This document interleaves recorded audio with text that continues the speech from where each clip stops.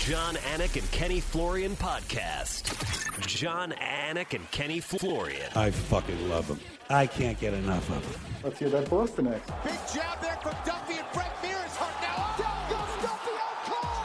Frank Mir does it again. Rock'em sock'em robots here. Oh my goodness. Hyperbole. They're a couple of absolutely self-involved bullshit artists. Here are your hosts, John Anik and Kenny Florian.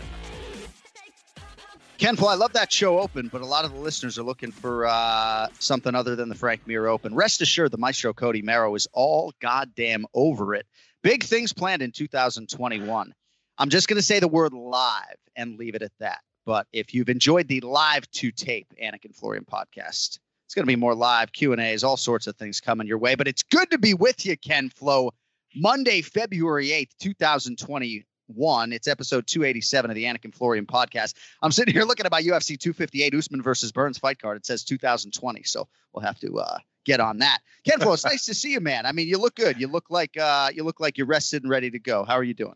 It is most definitely 2021, kid. Yeah, I'm excited for these weekend's fights. Last weekend was great as well, obviously, and I mean Tom Brady.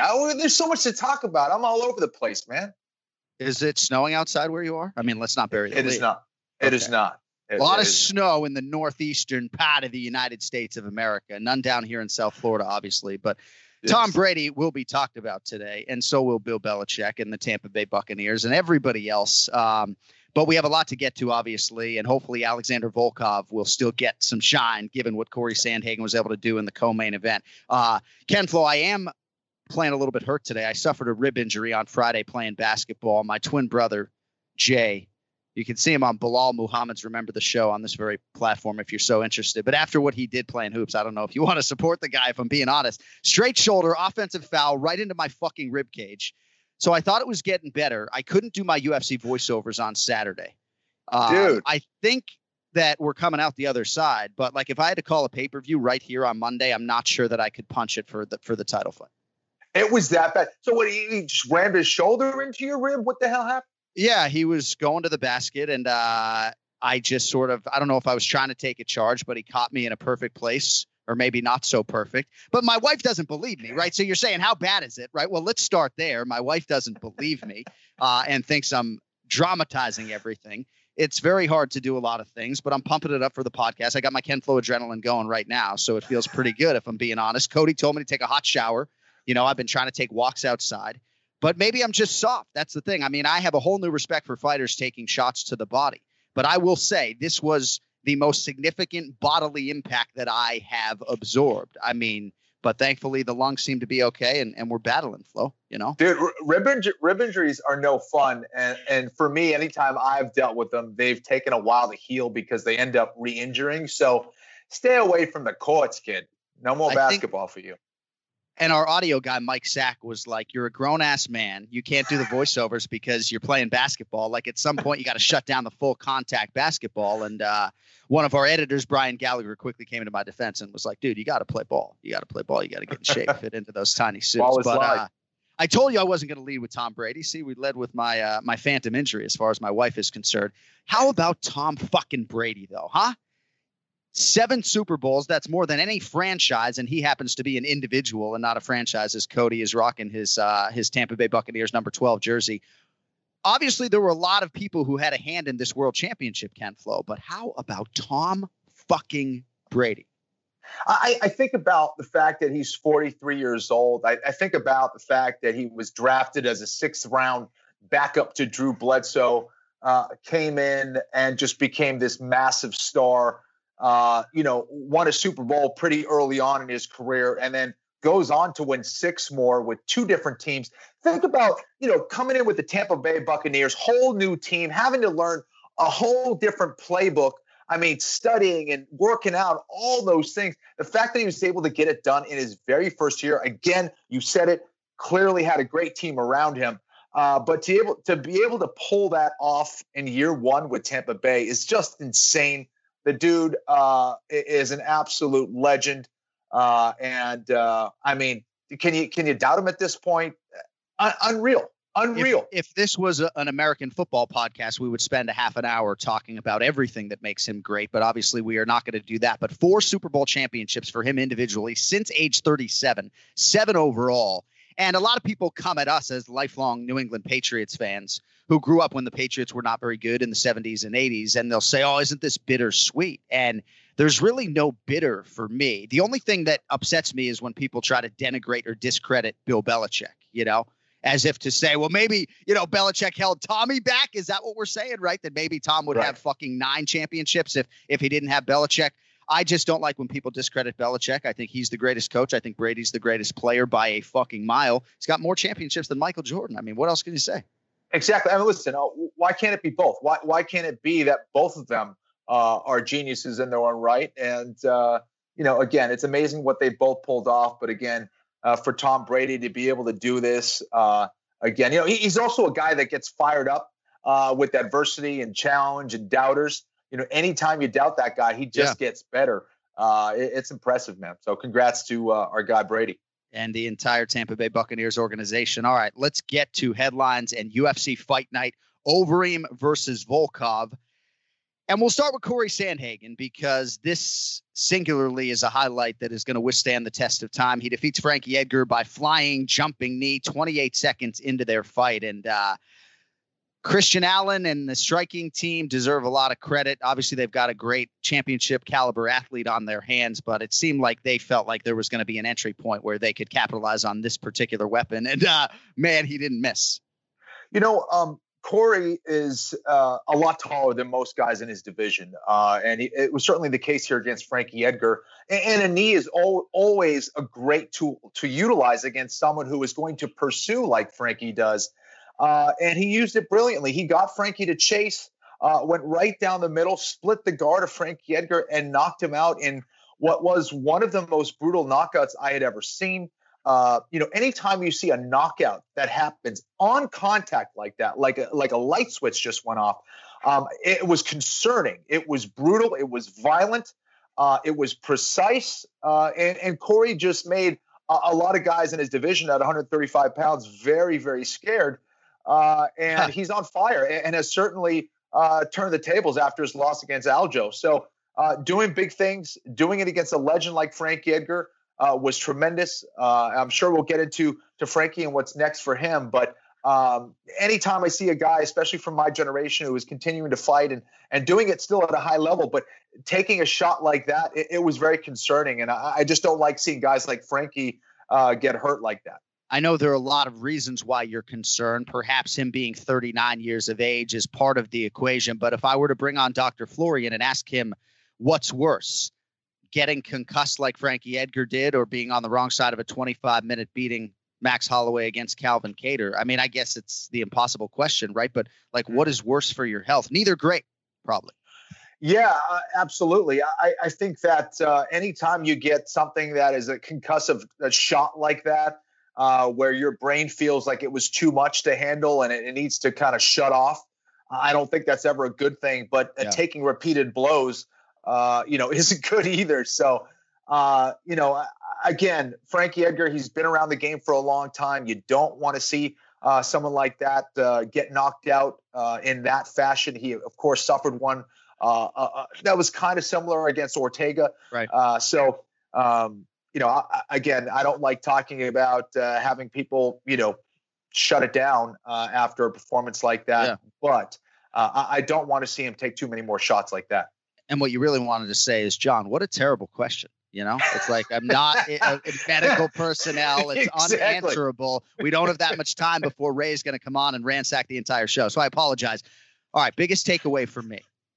Corey Sandhagen, pre-fight intensity, emotion. He talked about this after losing to Aljamain Sterling, that when they started their fight, Aljo was pacing back and forth as if he was ready to kill a man. And Corey Sandhagen adopted that approach this time around, more so than I have ever seen him adopt that approach before. He even took Aljo's intensity up a notch. And immediately in that moment, as a viewer and fan on Saturday night, I'm thinking, oh my God, like, get your finish prop tickets, forget your decision tickets. You can rip those up now because Corey Sandhagen's going to go out there and finish Frankie Edgar. I mean, I love that he's such a student of the game, Ken Flo, Corey Sandhagen is, and you know him to be that, that he would immediately take that from Aljo in some way, shape, or form and incorporate it right into his pre-fight routine. I'm glad you brought that up. Actually, right before the fight started and I saw Corey pacing back and forth, I texted one of my buddies and said, this seems like it's kind of a new approach for Corey. And it seemed like he was turned on and ready to go right from that bell. And man, was he ever. And he wasn't overly aggressive. He wasn't doing things that were stupid. You know, it was like he was getting his body and his mind ready to fight. And I know that in certain situations before fights, you know, if you're too relaxed or too calm, you know, it will take you a couple shots to wake up, you know, and he found out against Aljo, you better be ready to go right from the get-go. One mistake could be the end against the elite. Frankie Edgar is certainly that. And he was ready to go. And man, did he deliver. Correct me if I'm wrong, but in your career, there were nights where you went out there just clicking on all cylinders, right? All systems go mentally, physically, emotionally, kind of just ready to kill a man, and you went out and finished the guy, right? Yeah. Yeah, no, totally. More so than others, though, right? I mean, there were certain walks where you were, I think, wearing different things, maybe for the Sean Shirk fight, and others where you had, I think, different looks in your eyes. Well, if Sandhagen can keep this look in his eyes, he's going to be a real problem. So when you look at this back-to-back with the Marlon Moraes knockout, I know in seeing your Twitter feed that you believe he's earned a championship opportunity. It's going to be Aljamain Sterling, our guy, of course, taking on Petr Yan for the UFC Bantamweight Championship next month. But it seems to me like a Sandhagen-Sterling rematch or a Sandhagen-Yan take one is going to be super interesting, and it's going to be next year at 35. Yeah, one of the best ways to erase a loss, and especially a devastating one, which was a finish against Sterling, is to go right back out there and get some finishes yourself. It's a great way to kind of erase some minds out there and to prove that you're a different guy and you are elite. And he has certainly done that.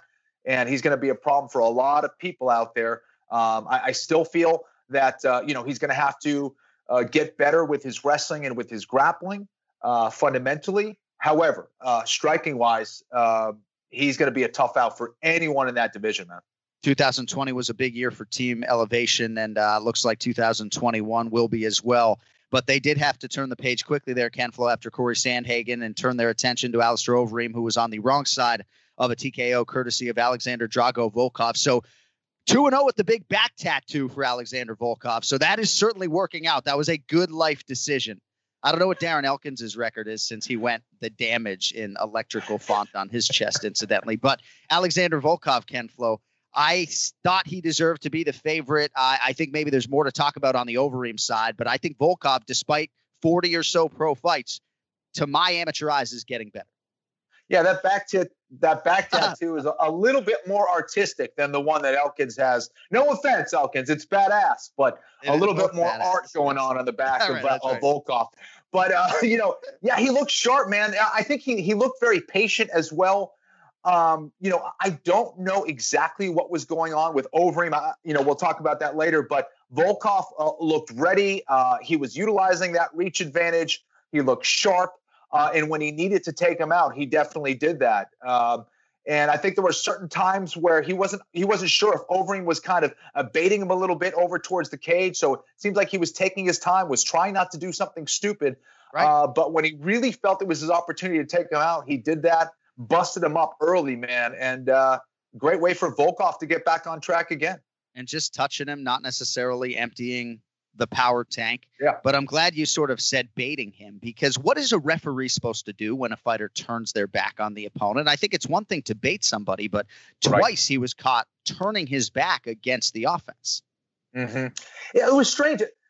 To me, this was a different Overeem. And again, it's hard to tell, you know, is it age? Does he still want it? Did he have an injury heading into this? Was he just, you know, was it a mismatch for him? You know, was he confused by Volkov? So there's a lot of questions for me after this fight for Overeem. But yeah, it just didn't seem like a smart approach from Overeem. You know, he was kind of shelling up, which he's done before in the past, but it was almost like he was just letting Volkov tee up on him. And he was getting hurt. You can't do that in the heavyweight division. You can't let your guy land shots like that. He was busted up early. There was a cut between his eyes that apparently was very deep. A couple of the people there at the fight was telling me he could probably stick his thumb inside that cut. It was that bad. Wow. And what was even more strange was that Overeem didn't allow the cut man to even get in there in between rounds, which was kind of strange. So I don't know exactly what was going on with the performance, whether it was, he was pissed off after the first round and kind of upset at himself, or whether he was so hurt and didn't want anybody to touch him. But it was a little bit odd for Overeem in this one. I thought so, too. A lot of scar tissue there, and some of that Curtis Blades damage perhaps rearing its ugly head again from years ago in Chicago. How about Ray Longo texting the group at 10:59 a.m. Eastern, how we looking?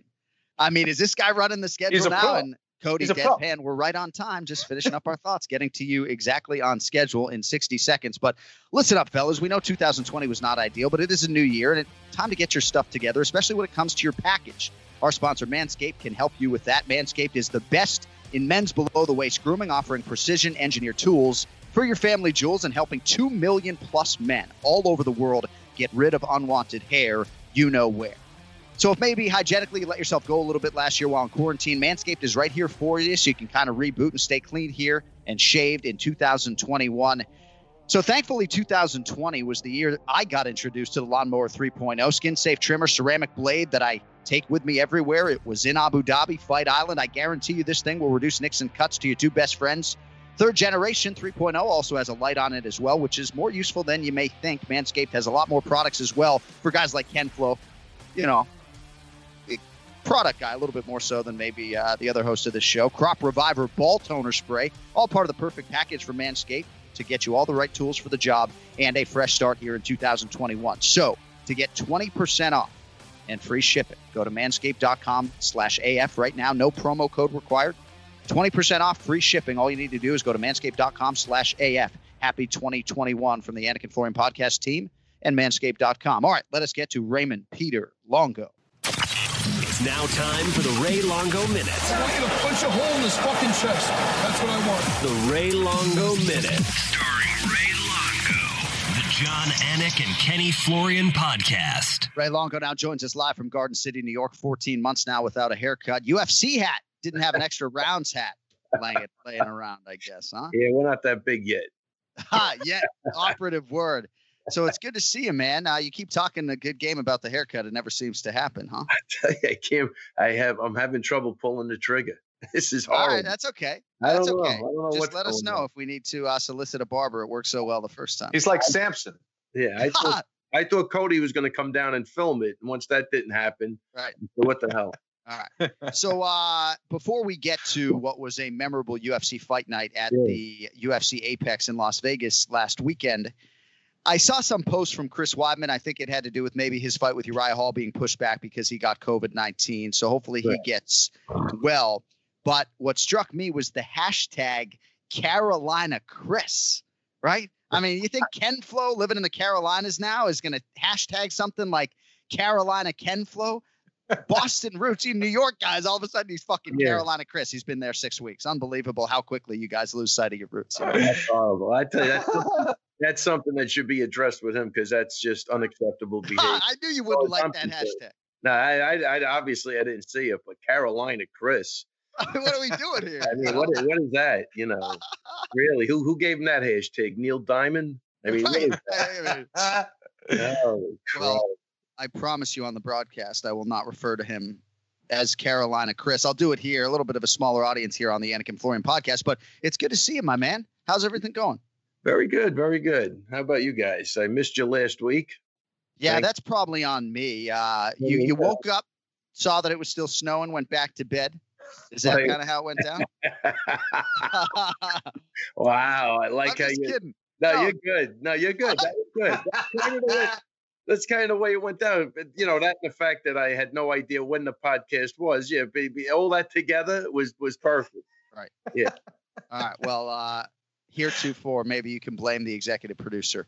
But it's good to see you. I want to sort of talk about as many of these performances as we can. So in the nature of doing that, did you see the fight of the night between Beneil Dariush and Diego Ferreira? Yeah, I don't know what I was looking at, but I thought, look, I had, so my lock of the night, my bet, the lock was Beneil Dariush. I go, Good for you. there's no way he could lose that fight. But then when I was watching the fight, it's like, wow, I thought he made that way harder than he had to. I thought he was the more technical guy standing up. I don't know what I was. He just gave that guy some opportunities that I thought he shouldn't have never had. But he got the job done. He's a great guy, and I mean, I don't know, but I had that as the lock of the night. You know? Ken Flo, what a fight that was. What am I watching in terms of the defensive grappling with these two seemingly credentialed Brazilian Jiu-Jitsu black belts? I know Dariush's credentials may be more than I know Diego Ferreira's. I mean, Dariush literally devoted 5 years of his life to becoming a Brazilian Jiu-Jitsu black belt before migrating to MMA. But I don't know, man, the transitions, the grappling, like for me, that's my favorite type of fight to watch. Yeah. It was awesome. I mean, they literally named a guard after Beneil Dariush. I mean, so he was very well known for his guard, but had to really show some excellent top pressure against Ferreira as well. It was awesome to watch. These guys were going for it, man. I mean, everything from the feet to the floor. This was a fight where it almost seemed like there was bad blood between them, but these guys, were respectful throughout. But we're really going for it. They're really trying to finish the fight. They landed some huge shots early on, and you just knew first 10 seconds, you're like, this is going to be an insane fight. Yeah. And it absolutely was that. And it takes two, Ray. Diego Ferreira deserves a lot of credit. I know this is a setback, but he had been unbeaten since the loss to Poirier in 2015. And I think Dariush is underappreciated. Both of those guys, I think, would give fits to a lot of people ranked above them in that top 10 at 155 pounds. Tough to see Frankie Edgar on the wrong side of that type of knockout. All praise to Corey Sandhagen, but what'd you think of the co-main event and that flying knee? Listen, I had Sandhagen. He's a problem. I mean, I had this for a couple of years now. He's really a problem. I'm glad Aljo did what he did to him, but that's going to be a tough fight, and I'm sure he will get the winner of this fight. And he's the guy in the division to watch, man. I mean, he's, obviously besides Aljo, but that's the guy I think is the most dangerous. I think he said it, and I told Aljo and guys at the gym, I said he learned a lesson from Aljo, and Aljo really made this guy a better fighter, already a great fighter. But, sometimes, when you could have a loss and put it in perspective like that, those are the guys that are tough to beat. You know what I mean? They don't get down. They just grow from it. Look who he fought. I mean, he came back, Marlon Moraes and Frankie Edgar, and he dismantled both guys. Frankie, look, I'm not a big fan of the older guys fighting. I didn't like to see Overeem. I didn't like to see Frankie. I mean, these guys are getting up there. I know maybe some guys need money, but, Frankie's career has been so stellar, and the guy's an icon in the sport. I don't get it. I know him though. He wants to fight, but taking some of those shots, I don't like it. Even Overeem, I don't like it. I mean, the surprise of the night is Clay Guida to me. I mean, that guy you can't stop. Yeah. You know what I mean? And he's an older guy, but he's still he's a juggernaut. He always was, and he's. If anything, I think his striking looked like it got better. He landed a bunch of right hands off, like dipping and throwing, but he's a different cat, man. He's always been that guy, and he's been able to hold it. Like these other guys with skills that get older, or oh man, episode 287. Unbelievable. He's doing a podcast. Leave him alone. I was going to say, we're watching the fight, and my wife goes, "Didn't you fight that guy?" She didn't follow my, we weren't dating when I was fighting. And she goes, "Didn't you fight that guy?" I go, "I fought that guy in 2009. Like, think about that. Clay, I fought him in 2000, and he was fighting for years before that. It's unbelievable how long Clay Guida has been fighting. It was good to see him get back on track. He was putting it all together. But yeah, like Ray said, though, for a lot of these guys, if they don't need the money, and I would hope that would be the case for guys like Overeem and Frankie. Frankie's got 3 kids, Ken Flo. I mean, I know that's true. That changes things. And Overeem's got a bunch of kids too. But I think he does have a lot of kids. what I don't want to do is I don't want to see those guys take more damage to the point where now they can't enjoy the fruits of their labor. Right.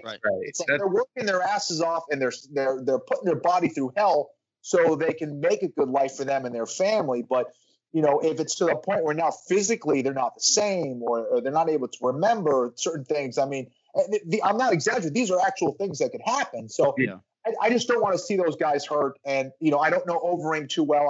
I've always had a lot of respect for Frankie Edgar and everything that he's done. He's an absolute legend. You have to. I don't want to see that happen. He's a great guy. He's a great family guy.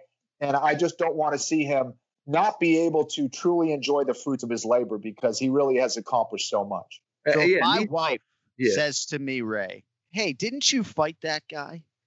I'll be like, yeah, honey. You want to see what I did to that guy? You want to see what I did to that guy in December in Memphis, Tennessee in 2009? You want to see? Bloodied him up and then choked him essentially unconscious. So you say Clay Guida can't be stopped. Ken Flo stopped him. But anyway, what were we going to say, Ray? What were you going to say? Well, listen, I always said that. He finished fights. He made his statement. I mean, I don't know. He backed he walked the walk. He talked the talk. He backed everything up. What else do you want? He had that look in his eye, that Guida fight, that's for sure. Kenny got the hell out of there. You did get out, what I mean? And look at him. Full head of hair. Still can put it up. Look, he's laughing. He's having his life. Than it used to be. It's like a 5-head now. And I got to tell you, John, I don't know if you noticed. I don't know if you were there. You probably were, but I can't remember. I was at his retirement party. Me and about 4 other guys. We were somewhere in where were we? In Florida? Well, Where'd that Houston, happen? Texas. I thought it was Vegas. Oh, wait, it was Vegas. I think it was October Vegas. of okay. Maybe at the when I made the announcement, you mean, right? Is that what you're talking about? Yeah, I think it was Vegas. John, you weren't there? I was there working. Yeah, I was there working. So I probably wasn't at any sort of party, Got to work hard. You lack ability, you work hard. That's sort of how it goes. Hey, you're out of it today. Can you pep me up a little bit? What are you doing? You mean you want me to massage you like I try to do to all the athletes on this roster? Are you looking for a little massage? Throw a couple insults at me, anything. All right. Well, here's what I'm going to throw back at you. The counter argument to a 39-year-old Frankie Edgar. I don't think it's ideal to be fighting guys like an Aljo and Corey Sandhagen, but look at his last performance in August, his UFC bantamweight debut, 5 warrior-like rounds against Pedro Munoz, and he won that fight. So he's not very many months, and I would throw this back at both of you, removed from a performance against a 5-tool Pedro Munoz in a 5-round main event. So I don't know. If I'm Frankie Edgar, I ain't going out like that. That's for sure. I get it though. We're just, this is just a conversation. Of course. Throwing things up. It's not, we love Frankie. I don't think anybody, I tell you, if you don't like that guy, you don't like anybody, you know what I'm saying? So, but I don't, my point is, I don't like to see it. I'm not saying stop. And I just, like even with Overeem, just the way he went down, like great job on the ref stepping in there and saving him, because it just doesn't even look right. It's not like, there's something different about it. I don't know. And I was watching Overeem and Pride at the gym. We had the old Pride fight. This guy's been around forever too. Like, this is crazy. These guys had great careers, but look, I deal with fighters. Nobody ever wants to stop. That's just part, when you love to fight, it's hard to get these guys to stop. You know what I mean? And then, tack on it, you're making a decent payday. I guess it adds more to it. But my point was, I just don't like seeing it. I love seeing a Clay Guida, though. That I love seeing. I love when they're on the winning side, because then it's like, even like, I'm not a huge football fan, obviously. I mean, I was a huge football fan. I haven't been in years, but the Tom Brady thing is fascinating to me. It really is. I mean, 43, goes to another team, him and the other guy, Gronkowski, whatever his name is. Dude, that fascinates me. And I didn't watch the game, but if I was going to watch it, I'm watching for Tom Brady at this point. I am blown away at a 43-year-old who doesn't even look like he's slowing down.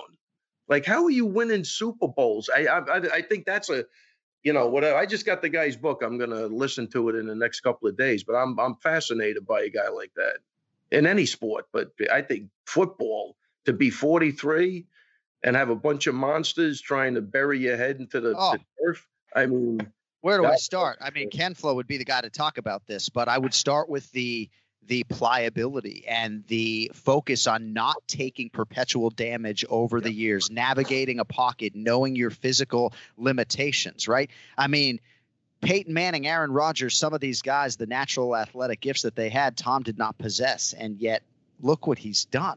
It really is a testament to hard work and the right work. And I think you're wise to buy his book. I really do. Ken Flo, in terms of the Frankie Edgar situation, right? It is a tricky thing, but he's not going to want to go out like that. I mean, you got to think there's a matchup there in that top 15. I mean, I love the Cruz fight, but I understand that Dom has business with Casey Kenny on March 6th. But what's your appetite to see Frankie Edgar at least one more time in the octagon? Listen, that's a valid point. With all that said, I think if Frankie's going to come back, do one more. Have him get matched up against a guy like Dominic Cruz, who's been in the sport for a long time, still younger than Frankie, I believe, right? But still, that's a fight that makes sense. And for Frankie, obviously, he doesn't want to go out like that. But I think one more fight, try to get a win, or a fight that makes a little bit more sense, and then go out. But I also know that Frankie kind of is a guy who's also always chasing a belt. And I'm not sure that he wants to continue doing it unless it's for a world championship. That's just his mentality. It was my mentality. And if that's not going to happen, it's kind of like, well, I want the best or nothing. So either way, I wish him the best. And I want to see him do well. And I want to see him healthy, more importantly. Without a doubt. And it really does break your heart when you see it. Just does. I don't care who you are. And I'm sure Mark's dealing with that this morning, and Ricardo. I mean, they're close as hell. I mean, you don't want to see that. It kills me when I see my guys, suffer a bad loss. It really does. It hurts. It just, so I don't know. It's just like, again, it's food for thought. Nobody's saying retire. It's just my point was, I just don't like seeing the older guys get matched up with like younger guys that are on the way up, and that it just killers, man. I don't know. Yeah, no, I think that's all fair, and you're very consistent when it comes to this stuff. Before we let you fly, unless you got anything else on the way out, in terms of a potential rematch between Corey Sandhagen and Aljamain Sterling, I understand Petr Yan is the champion and is going to factor prominently in this whole equation. But the fan enthusiasm for that first matchup between Aljo and Sandhagen at UFC 250 was absolutely insane.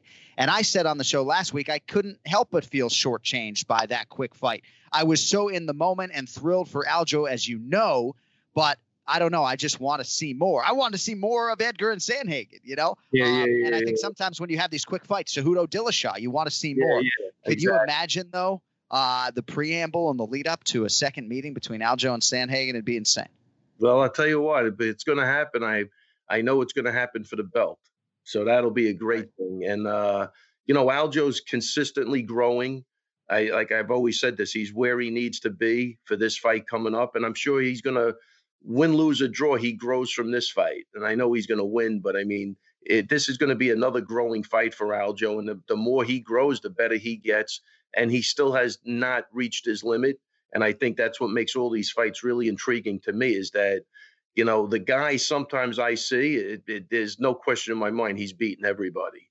Right. And, even on the floor, man, you could prepare all you want. His jiu-jitsu is sick.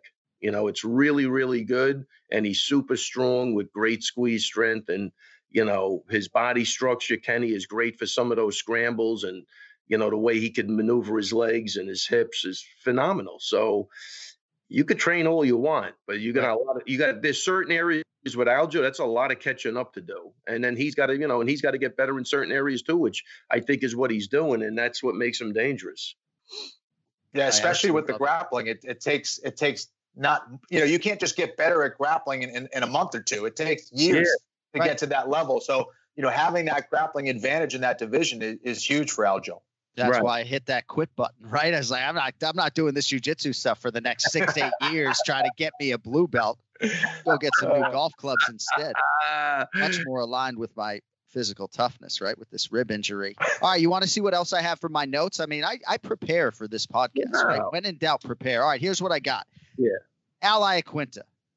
rumblings. Maybe that fight with Paul Felder is going to get rebooked at some point. Of course, that was going to happen in Brooklyn, New York, back in the day. I mean, what's going on? What's going on with Raging Al? I bring him up in the context of I see Aljamain Sterling visualizing him being up there with Matt Serra and Chris Weidman and the champions. And it makes me think of Al and what's going on. I know the knees are chronic, but what's going on? He's still struggling, man. I tell you, I went out to eat with him probably a week and a half ago for some reason. Normally we speak. I haven't spoken to him, but I do believe they offered him the Beneil fight a while, but he just wasn't ready. And I think that would have been a great fight. I would have loved to have seen that. But he's, even with the McGregor saying he wants to fight him, he's still working on his knees. I think he just got a couple more shots. And it's all just keeping your fingers crossed and hoping that, he can get healthy. And Ray, I got a question for you. Can you tell Merab to stop diving head first into 2-foot deep water, please? I mean, what's going on? He could have lost an eye. I mean, come on. What's going on with him? Let me tell you Is he okay? I mean, he's, I told him, I go, you're young and you got nothing up there here. And he goes, you're old and you're old and you got nothing down there. I go, I can't get no respect. Now, listen, the guy is out of, I think the best part of the story is that I think we missed too, is that he was jogging in a blizzard and then he just happened to come to a pond. So he jumps down to his shorts, right? So he's standing out in the snow and then he sees a pond he wants to jump in. And that was, I guess I think he learned his lesson. Iceman. And then he went right back the next day to beat up the ice with his headgear on. He did get smarter. He did learn. That's right. You can't say did the same thing twice. He put a motorcycle helmet on this time. That's right. That's right. Yeah. There is only one Merab Dvalishvili, and I can't wait to see him get back in the octagon. But true story, I was at Delray Honda getting our minivan fixed. Judge me if you so choose. And the local news is doing a kicker story on Merab here in South Florida. They didn't even address him by name. He was just random UFC fighter. But I took a video of it to show you. Yeah, oh, that's awesome. But I mean, just some crazy guy. But I think the fact that the first video, I don't think he put up where he's running. He's just filming himself running in the snow. And then let me just jump down to my underwear and jump in a cold. I mean, that's why he's special. But, sometimes mental toughness works against you. And this is a case where he might have just been too tough for his own good, because that could have been disastrous, man. Yeah, you're right. Savage. Yeah, but he's an absolute. There's a video from years ago where he's out in his backyard in the snow in his underwear doing like those earth angels or what? Snow angels, right? Guy's just taking an ice bath. This guy's walking around in a blizzard in his shorts. Team Sarah Longo, get your guys under control, Ray. Yeah, that's no control at this point. This pandemic and the quarantine, I've lost control. There's only so much you could do, John. You guys do these outro parades for your athletes in the snow, or is that a thing of the past? Yeah, what happened to those? I guess if you're traveling, you don't need to do a parade. Right, exactly. I think from a social media standpoint, we need to see some parades. I got to do something. See what you guys can do. We have to do something. Hey, well, real quick, please. I want to shout out to Aviv Ghazali's father, Haim Ghazali, 47 years old, bare knuckle boxing, got a victory, man. Had a rough first round. Wow. The tough SOB, man, at 47. And Aviv was with him. He's a great kid. Obviously fights for Bellator. Maybe he'll switch over to the UFC sometime. But I was blown away. I was like, wow, man, it's not looking good in the first round. He came back and knocked the guy out. So how about that? Wow. Shout out to Haim Ghazali, man. And again, one for the old guys, which you love to see. Right. You know what I mean? But and that's it, man. That's all I got. Anything else? I love it. Well, I love that you, whenever you're shouting somebody out, if it's one of your fighters or otherwise, they always have a name that's not Jim Miller. They always make you work for it when you're giving them the shout out. Yeah, so, I think I have that name right, but it might be one. Oh, you didn't hesitate at all. Yeah, Jim Miller, man, what a blessing he is just for the name, right? Yeah. Can't go wrong with that. I think he's fighting at UFC 258. Speaking of which, we got to go, but it's Usman versus Burns. Real quick, who do you got? I go with Usman. All right, chalky. Minus 270. All right. Hey, have a great week, and we look forward to talking to you next Monday if you are awake and available. So wait, hold on. So let me just get this straight. So the new time is Monday now. It's a fluid situation. It's a fluid situation. We're trying to take this show live. We're trying to switch up the platform. A fluid situation? That means what? Like we're low on water? What does that mean? Fluid? We have to check our Subject like to water. change. You got to be like water, like Bruce Lee. Our antifreeze? What are we talking about? It's a fluid situation. I can actually see the lack of shampoo today. No, impossible. I got the best smelling hair around. I bet you do. Hey, all the pleasures on this side of the table, buddy. All right, guys. Listen. Thanks, Ray. I'm glad. So I'll see you next Monday then. Next Monday it is. And unless it's snowing. Unless it's snowing. I'll let you know to get Kenny. Maybe I'll show up. Maybe I won't. Yeah. Let me tell you, we had another bad snowstorm last night. This has been horrible. It's crazy. You're getting buried over there. Yeah, horrible. All right, guys. Drive safely. Don't touch. touch See you, Ray. All right, Ray Longo, every week here on the Anik and Florian podcast. All right, today's main event challenge is brought to you by DraftKings. So as most of you know, two of the sport's most respected fighters stepping back into the octagon this weekend to compete for the welterweight title. And DraftKings, the official daily fantasy partner of UFC, is giving you a shot at huge cash prizes. For this weekend's fight, DraftKings is offering new players a shot at millions of dollars. Now, if you haven't tried it yet, Fantasy MMA, I'm telling you, wicked easy to play. You pick 6 fighters, stay under the salary cap, pile up points for things like advances, takedowns, and more. There's honestly no better way for my money to put your MMA knowledge to the test than to compete for a shot at millions of dollars in total prizes. Also, they've got basketball, they've got hockey. Both are also live, and DraftKings has even more money up for grabs this weekend. And take it from me, it's safe, it's secure, it's reliable. You can deposit and withdraw your funds at your convenience on DraftKings. So download the DraftKings app right now. Use promo code AFPOD to get a shot at millions of dollars in total prizes throughout the week. That's promo code AFPOD to get a shot at millions of dollars in total prizes only at DraftKings. Minimum $5 deposit. Eligibility restrictions apply. See DraftKings.com for more details. All right, UFC 258 beckons this weekend. Let's make some picks. It's the main event challenge. Anik. The time is most definitely now. Florian. I finished fights. I'm going to do everything possible to win. The main event challenge. The John Anik and Kenny Florian podcast. All right, quickly, we update the standings. Ken Flo has taken the lead, which he is happy to hear. 9-8 as we move it forward to UFC 258 live on pay-per-view this weekend. And joining us to make picks today, this will give me an extra pop in my step. This is a guy who was prominently featured on this podcast way back in the day. And now you can see him on the UFC's in-house gambling show called UFC On the Line. You can also find him on social media at Greek_gambler and in any number of different places as well. Gianni, the Greek Corrales, is with us. Gianni, it's great to see you, my man. Big Super Bowl for you. I know you loaded up on Alexander Volkov, so smiling wide here on a Monday morning. How we doing? Perfect timing. I'm ready to drive the state line and play some lotto tickets because everything turned out well. The Super Bowl, I wake up and see the accounts, the props did well, and then Bitcoin and Ethereum hit all-time highs this morning. It's like 2021 couldn't start off any better. God bless America. I can't say it enough. Yes, Gianni. He's bringing it. I love it. And as far as I know, you don't have like 4 or 5 kids to soak up all that money. So you're doing pretty well. All right. So we're going to make some picks, and it's great to see you. And it's certainly great to see your success, man. We couldn't be happier for you. First fight for us today is actually a rematch of a fight that took place back in 2015. Jimmy Rivera beat Pedro Munoz that night by split decision. It was only Rivera's second UFC fight. It moved him to 18-1 overall. Munoz was very good after the fact. He ripped off 4 straight wins. Still has never been finished. So, Gianni, at least right now as we sit here on a Monday, and again, we appreciate you making your picks this early in the week, but Rivera's in the -140 range as the favorite. Munoz, the dog, at +120 or so. Your thoughts on the rematch here at 135 pounds? Yeah, this is a fight that I actually do like, and I'm getting to the window with the Jimmy Rivera side. First off, we know the rematch history. You got to favor the guy that won the first one. Now, granted, it was a split decision, and there's a lot of randomness involved when it turns out that way. But when you dig into that box score, I think it was still his fight. He outlanded him by at least 30 significant strikes.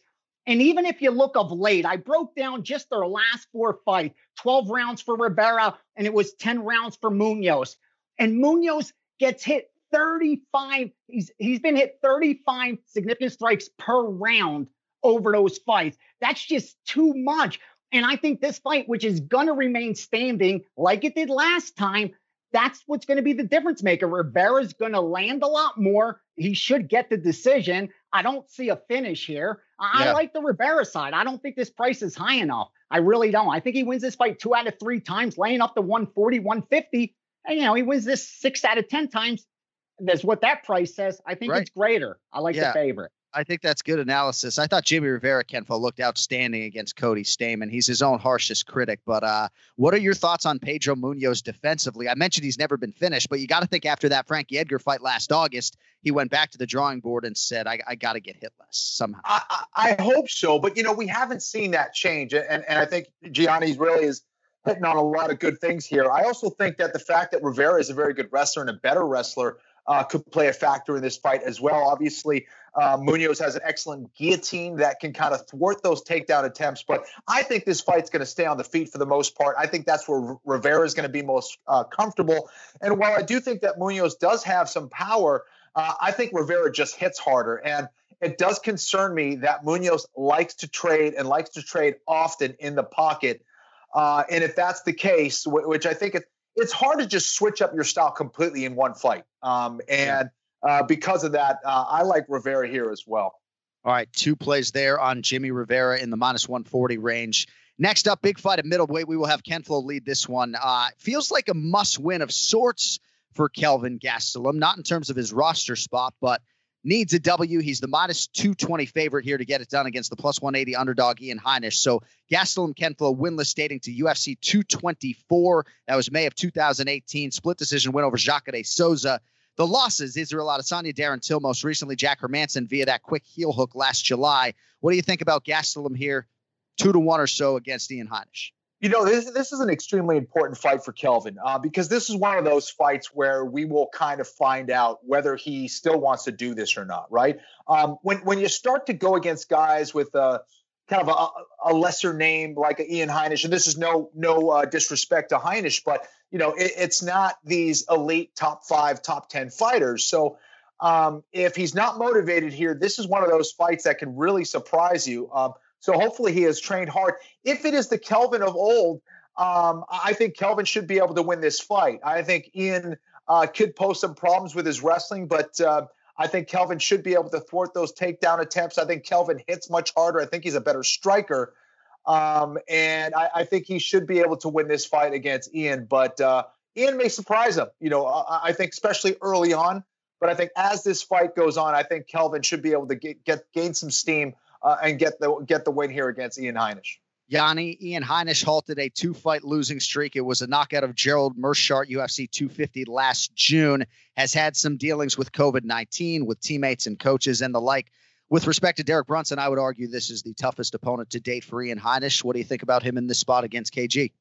And I think you're right. Listen, Kenny is going to be able to look at the fight, tell you the X's and O's, and break it down in ways that I can't. I follow the data and I look at the market, and that makes this fight easy for me. It's Heinisch or pass because there's nothing in the data that makes me want to back Kelvin Gastelum in this spot as a -220 favorite. Again, what does -220 mean? It means he has to win this fight 7 out of 10 times just for me to break even. Now, over the sample size of his career, you may be able to get there with that price, but looking over recency, he hasn't won a fight since 2018. But more importantly, if you look over those last 5 years, that's 9 fights, John. He's -10 in takedowns. I looked over the last 12 rounds. He's got a negative strike differential of 2 per round.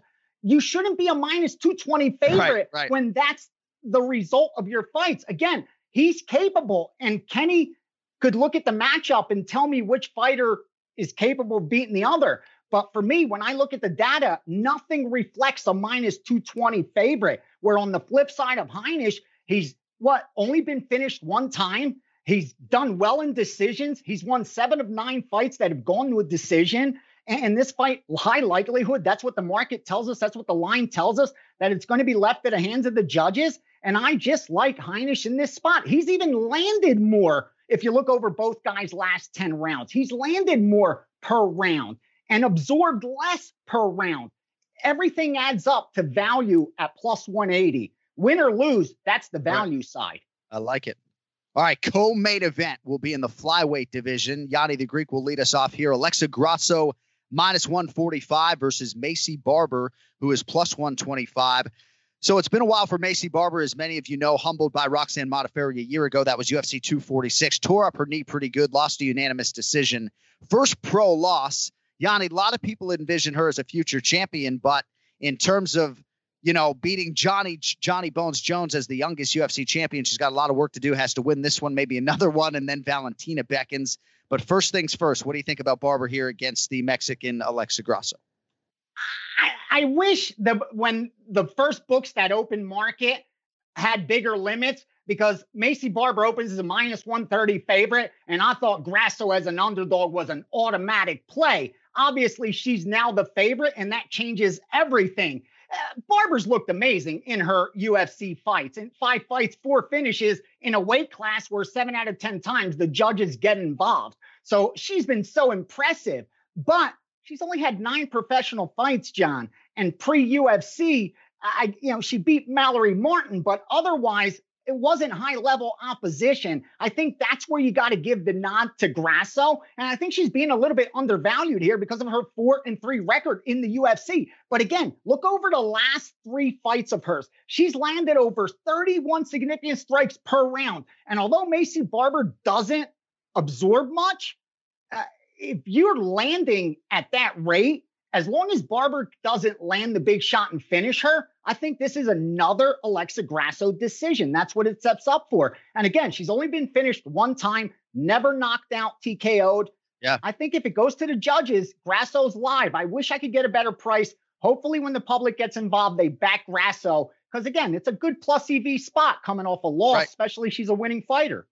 Alexa Grasso, Ken Flo, 1-0 since moving up to 125 pounds in the UFC. A lot of people feel like she belonged in this weight class a time ago. What an opportunity for these 2 women getting this co-main event showcase on pay-per-view. How do you see it playing out? Yeah, listen, I think Grasso is really maturing as a fighter. And, she puts together some beautiful combinations. I think if it stays on the feet, I don't see her losing this fight to Barber, but I do see a weakness still in Grasso on the ground, where she can potentially be controlled by Macy Barber. That's where I think that's the easiest path to victory for Barber. I would assume that's what she's going to try to do against Grasso. But Grasso has improved her wrestling as well. So a very interesting fight. I do like Grasso here. I think she's going to be able to stop those takedowns enough and be able to score enough to win a decision here. All right, Ken Flo is on the record for the co-main event, and that brings us to the fight around which this card was built, of course, for the undisputed UFC welterweight title. Kamaru Usman minus 270 or so. Gilbert Durinho Burns plus 230. We'll take the round and the method of victory if you have it.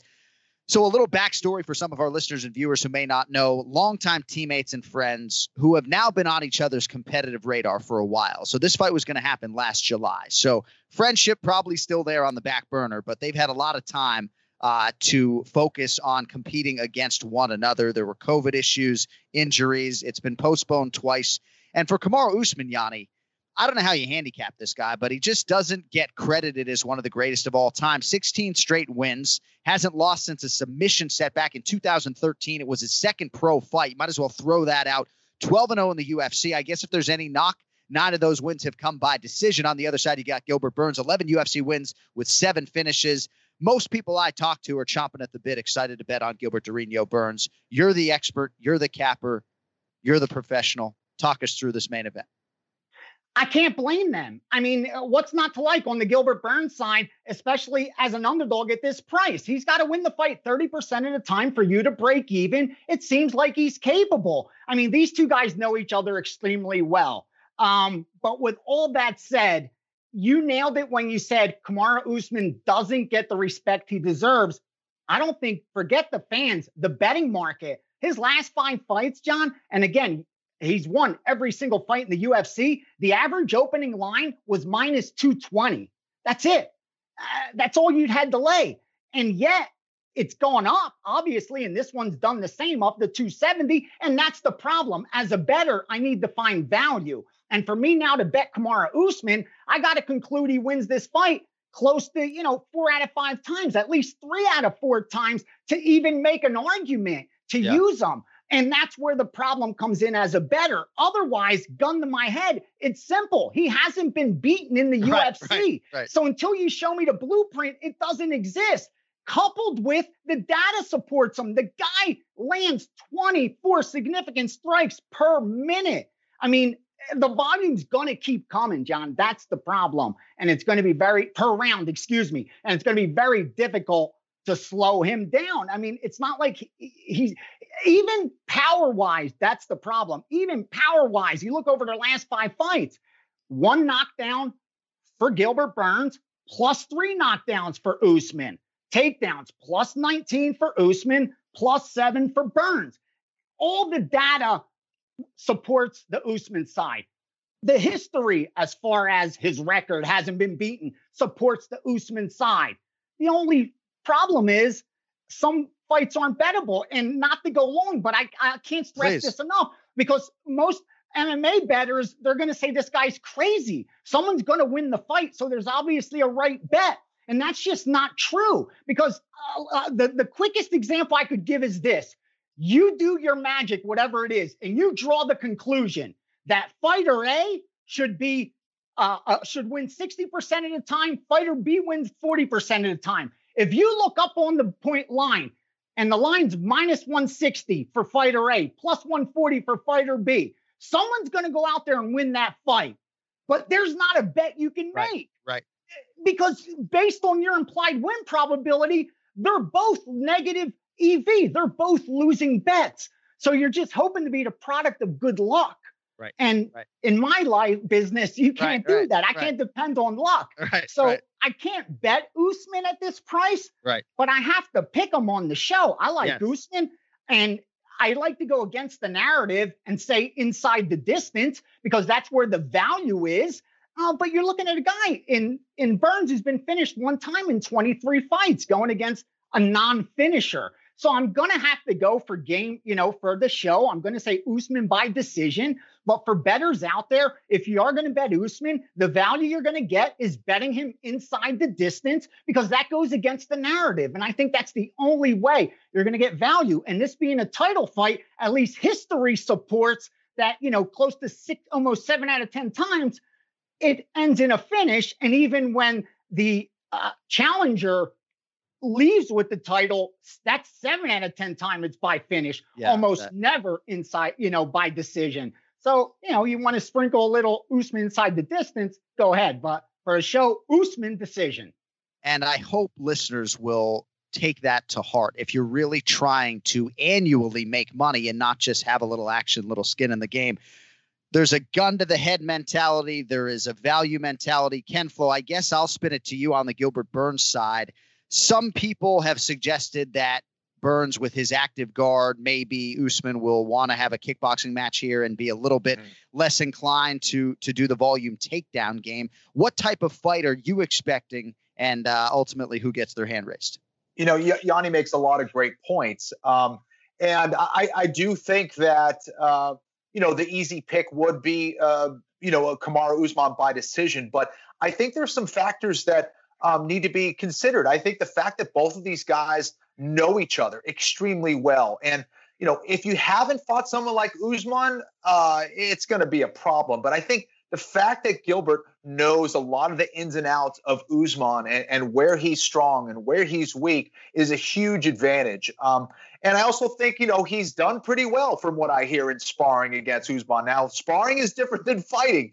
And it's hard to go against that level of consistency in Kamaru Usman. And, while Kamaru Usman isn't necessarily the most dangerous finisher, he finishes you mentally in a lot of ways, right? He gets you to kind of check out, and then he wins by decision. So he gets your brain to tap out. Maybe not physically he gets you to tap out, but, mentally he gets you to check out. And I think that's what makes Usman such a problem. I could definitely see that happening here with his pace, his conditioning. He's also a larger man than Gilbert Burns. However, I do like Gilbert Burns in this matchup. I think that if he's going to get it done, it will most likely happen early. He has a lot of power on the feet. I think he mixes it up extremely well. He also has that submission advantage. So if he can create some scrambles, if he can make it kind of a little bit more of a chaotic fight early on, I like Gilbert Burns to get it done. If it goes late, I definitely would side with Usman. But let's go with a second round TKO by Gilbert Burns. And would that not be something if Gilbert Durinho Burns was the undisputed UFC welterweight champion? Gianni, before we get you out of here, and if you do want more from Gianni the Greek on social media at Greek_Gambler, you can also check him out on UFC Fight Pass's UFC on the Line in advance of UFC 258. That will be live on UFC Fight Pass this Friday at 1 p.m. Pacific. So on that show, you get a budget and you really get to open up a little bit. How much of your budget is spent right now, or are you just beginning to dive in? Because I know this is a unique request, taping a show on Monday when so much happens, not just at the weigh-in, but throughout a random given UFC fight week. You're absolutely right. That's why I love that show, John, because they give us $1,000 to bet every episode, every pay-per-view.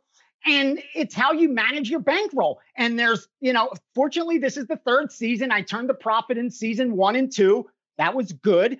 But last year I was down going in throughout the season. So you saw the way I had to bet to come back, and, how you have to be disciplined and patient and grind. And it's not always easy. And that's why, I love doing that show so much. And I think for bettors as well, you get so much out seeing the betting perspective, not just the X's and O's, because I love the X's and O's and I could listen to fighters talk all day. They know it better than I do. Though I can't enlighten you on MMA, but I can when it comes to sports betting and betting markets, because that's what I've done for 30 years. Right, I've done nothing else but bet sports every single day. So I love that they gave me that opportunity to talk my passion.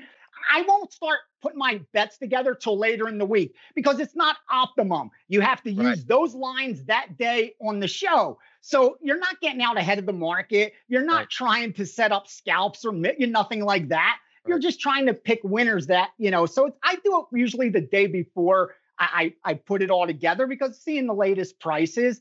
So I'm still working on my card for that show for Friday.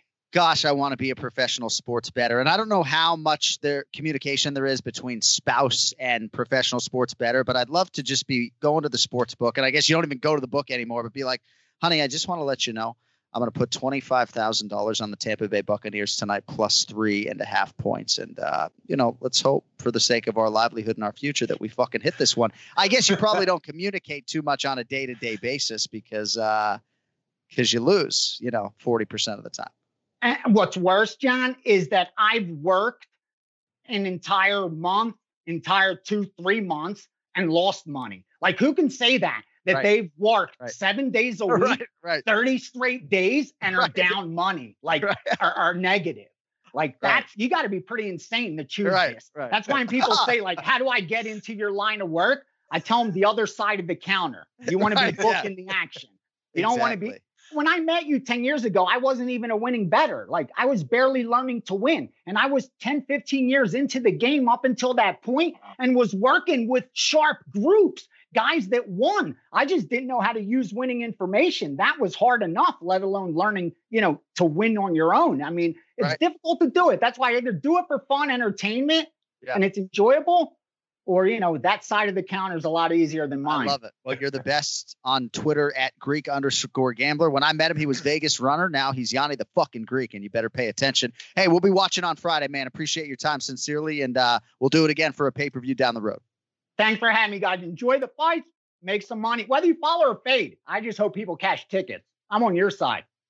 There he is, Gianni the Greek, with us for the main event challenge here on the Anik and Florian podcast. What a stud, and not going to waste those bullets on a UFC fight night, that's for sure. So good to have Gianni the Greek with us. And I've enjoyed stepping in on that show every now and again when they need a fill-in host. Call my number for a gambling show. I am not going to turn you down. All right, we are almost out the door on UFC 258, but a few more pay-per-view predictions coming. To that end, let us get to the pick to click. Time now for the pick to click. The pick to click. All I have to do is bet on the winner, and I'll never lose. The John Anik and Kenny Florian podcast. All right, today's Pick to Click is brought to you by OddsShark, your source for the latest odds from leading authorities, expert editorial content, and detailed matchup picks with expert in-depth analysis for each game. Their free statistics, numbers, and trends will help you make the sharp picks on game day. Head over to OddsShark and start playing like a shark today. That's oddshark.com. Don't forget the second S. And if you go to OddsShark regularly, you know Guys and Bets, and you know Joe Osborne. On Twitter, he is at JTFOZ. But hit that Instagram page at Paper Chaser Joe, no E on Joe. It's a pay-per-view week, buddy. It is great to see you. How you doing on a Monday? Guys, I'm doing good. I'm kind of recovering from last night, though. It used to be like when I was in my early 20s, and I'm sure a lot of the listeners can relate. You know, you go out drinking, and you wake up the next day, and I'm never having a drink again in my life. But now, you know, entering my late 30s here, I stuffed my face like a bunch of people. I had a couple drinks. But you wake up, I'm feeling a little washed up here. Wake up feeling all sluggish, thinking I got to go on a diet, make some serious life changes here. So it's all part of getting older. So a little bit washed up here, but I'm ready to go for the big pay-per-view this weekend. I'm with you, man. I should have cut some weight this morning. Looking a little bit swollen here on a Monday. I made ribs, and I think I ate like 36 of the 40 that I made for me and my wife. All right, so UFC 258, Usman versus Burns. A lot of interesting components to this fight, not the least of which is the familiarity between the two athletes. I'm not sure how it factors into your handicapping necessarily, but as of now, you're looking at Usman, prohibitively priced for some, minus 270, Gilbert Durinho Burns plus 230 or so. What do you have for us on the pay-per-view main event?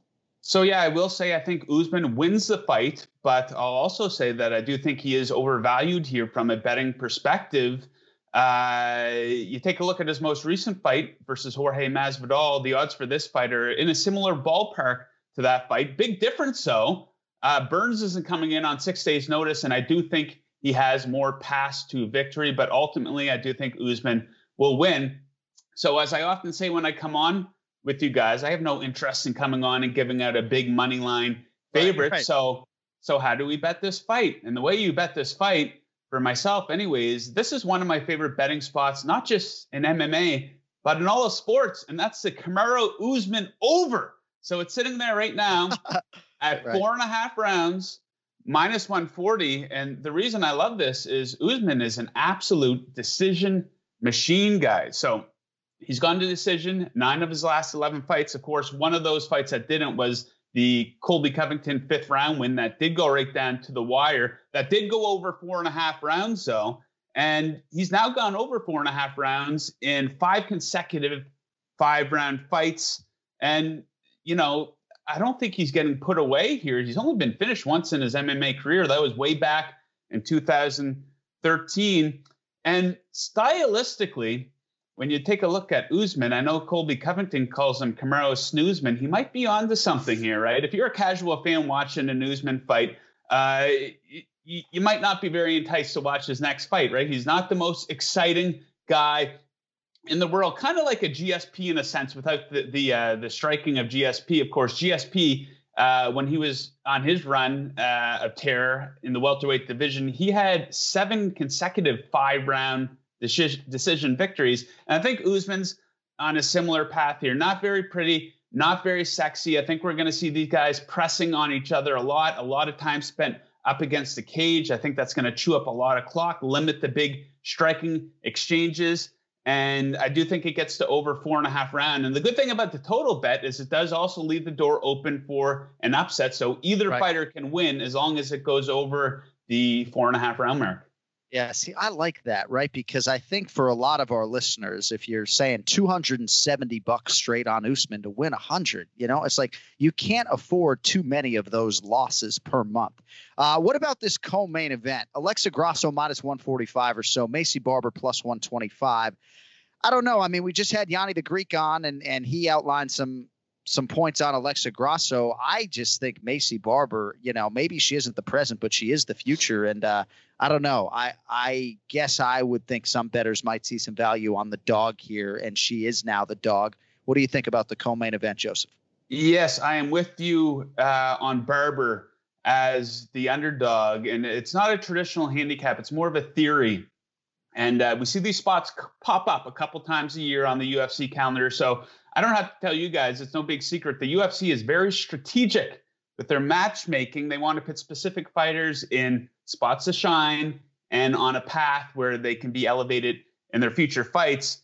And I think it's pretty clear that the UFC is trying to give Maycee Barber a push, and for good reason. Great finishing ability, especially for this weight class, and she has a little bit of a charisma. So a future star, maybe as soon as Saturday night. And this is the co-main event. Some people were surprised to see this fight get put in the co-main event for a pay-per-view.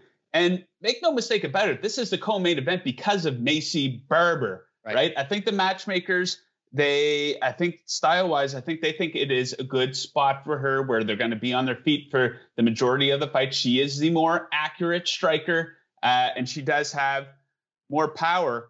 And let's take a look at her most recent fight from an odds perspective. Of course, pretty big upset, right, on the wrong end of it against Roxanne Modafferi. She was a minus 850 favorite for a reason in that fight. Maybe a little bit overvalued, to be fair, but she was a gigantic favorite for a reason.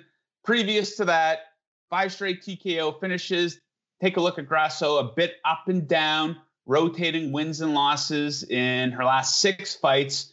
So I think it's one of these spots the UFC really zeroed in, and they thought that this was a pretty good spot for the future star, Barber, and maybe they think that she can win. So I think they're giving her that promotional push by putting her in this big spot. Now, of course, they tried this with Sugar Sean O'Malley a couple months back, and that backfired a little bit, didn't it? But I think they're putting her in this spot because they want to give her the push. She can be one of the next big female stars of the sport, and that's going to start here on Saturday night, I think. And you made the point better than I could have, but I guess what I'm getting at, Ken Flo, is right. You got minus 850, and now you're getting her at plus money. I mean, to me, that's simple enough for me to take a long, hard look at Maycee Barber. All right, it's not Joseph either. It's Joel Osborne. Apologies. Joel Osborne. I go by Joe, though. They call me Joey growing up. No one calls me Joel. My mom, that was my birth name, but it just evolved from Joey as a little kid to Joe. And you guys can call me whatever you want. I know, right? Like when people ask me, like, can I call you? I'm like, you can call me basically whatever you want. Just don't call me Jason because that's my twin brother. That's the only thing that bothers me. All right. If you want more from Joe Osborne at JTFOZ on Twitter and, of course, on Instagram at Paper Chaser Joe. Always good to see you, my man. Good job on the Super Bowl, at least on the prop front. Absolutely. Yeah, it was it wasn't a great game, I guess, unless you're a Tampa Bay fan or a Tampa Bay better, but kudos to the NFL for getting through. We had a couple of cancellations and postponements. I actually enjoyed those Tuesday night football and Wednesday night football games. It was kind of different and good to have those games mixed in there. So yeah, kudos to the NFL for getting through. And Tom Brady, the GOAT, right? I'm a Miami Dolphins fan, so I was used to getting my ass kicked by Brady for all those years, but you got to give him credit. There's all the haters out there, guys, and there's all the excuses. Oh, all the penalties went against Kansas City last night, the defense. He's got 7 rings, people. You know what? Don't be a hater. I'm telling you. Well put on the way out. Hey, thanks for a few minutes. We will talk to you next month in advance of UFC 259, if not sooner. Awesome, guys. Good luck to you and good luck to all the listeners. There he is, Joe Osborne, with us for the Pick to Click here on the Anik and Florian podcast. It's always interesting for me, Ken Flo, when I hear the Canadians talk about George St. Pierre because they know him so well. One thing I will say, though, GSP made the takedown a thing of beauty. And I'm not saying that Kamaru Usman has not made the takedown a thing of beauty, because I think when you have a sophisticated eye and you've been watching mixed martial arts as long as some of us have, we have a huge appreciation for watching Kamaru Usman systematically break guys and dominate. But George St. Pierre, when he beat Thiago Alves at UFC 100, I've said this before, he had the audience oohing and eyeing with every takedown. I mean, he made the takedown a thing of beauty. So I don't know if I'm saying that historically he has been more aesthetically pleasing to watch than Kamaru Usman. I don't know if I'm saying I'm surprised to hear a Canuck banging on George St. Pierre a little bit. But what I am saying is that George St. Pierre was fun to watch, I guess. Especially so against Thiago Alves, as you mentioned. It was like taking down the Incredible Hulk over and over again. It was amazing. But, that's a division that really has been very wrestling heavy. You look all the way down to Matt Hughes and then George St. Pierre and then Kamaru Usman. It's interesting how dominant the wrestlers have been in that welterweight division. All right, we got to bounce on out of here. Thanks to our guest, Ray Longo, Gianni the Greek, Joe Osborne. My rib feels better having done this show. So I feel good now that I'm going to be able to punch it if indeed, Gilbert Burns knocks out Kamaru Usman. Got to be able to have some room in the register to Let's get go. up there. Cody, you got something before we fly? Bilal Muhammad fight week. Can we just address that? Sorry. I know. Jesus, man. You're going to get me in trouble. All right. So I had in the main event challenge, we were going to make a pick on Diego Lima and Bilal, remember the name Muhammad, but as yet, there's no betting line on that fight. So we skipped that. But yes, our dear friend Bilal Muhammad, and thank you, Cody, for interjecting. He hosts Remember the Show on the Anik and Florian Podcast YouTube channel with my twin brother, Jay. But bigger picture, he had a nasty bout with COVID-19. His parents both got it. This Diego Lima fight has come around a second time. Bilal's won 3 consecutive fights, 7 of 8 at 170 pounds, with the lone loss to Jeff Neal. Not unlike Usman Ken Flo, Bilal could use a finish. I'd imagine he's going to be a 2.5 or so to 1 favorite. But shout out to Bilal Muhammad trying to get it done here against a long and dangerous Diego Lima. Absolutely. Lima is a tough out for anybody. Should be a fun fight. And let's go, Bilal. And we will be back on Monday to recap this entire pay-per-view with you. Don't forget, Ken Flo's got a new instructional YouTube channel out there. It is linked to our Anik and Florian Podcast YouTube channel. So if you want to subscribe to Ken Flo's channel, just go to our channel. You'll be able to do that. We've also got merchandise. I'm not going to say it's flying off the shelves necessarily, but it's out there. And sales are pretty good. So AnikFlorianPodcast.com, promo codes and all that stuff will direct you to the website to get your merch. And thanks to everybody for watching, for listening. Big things planned in 2021. Going to switch up the interface, all sorts of stuff, but Cody's going to kill me, so I don't want to reveal any more.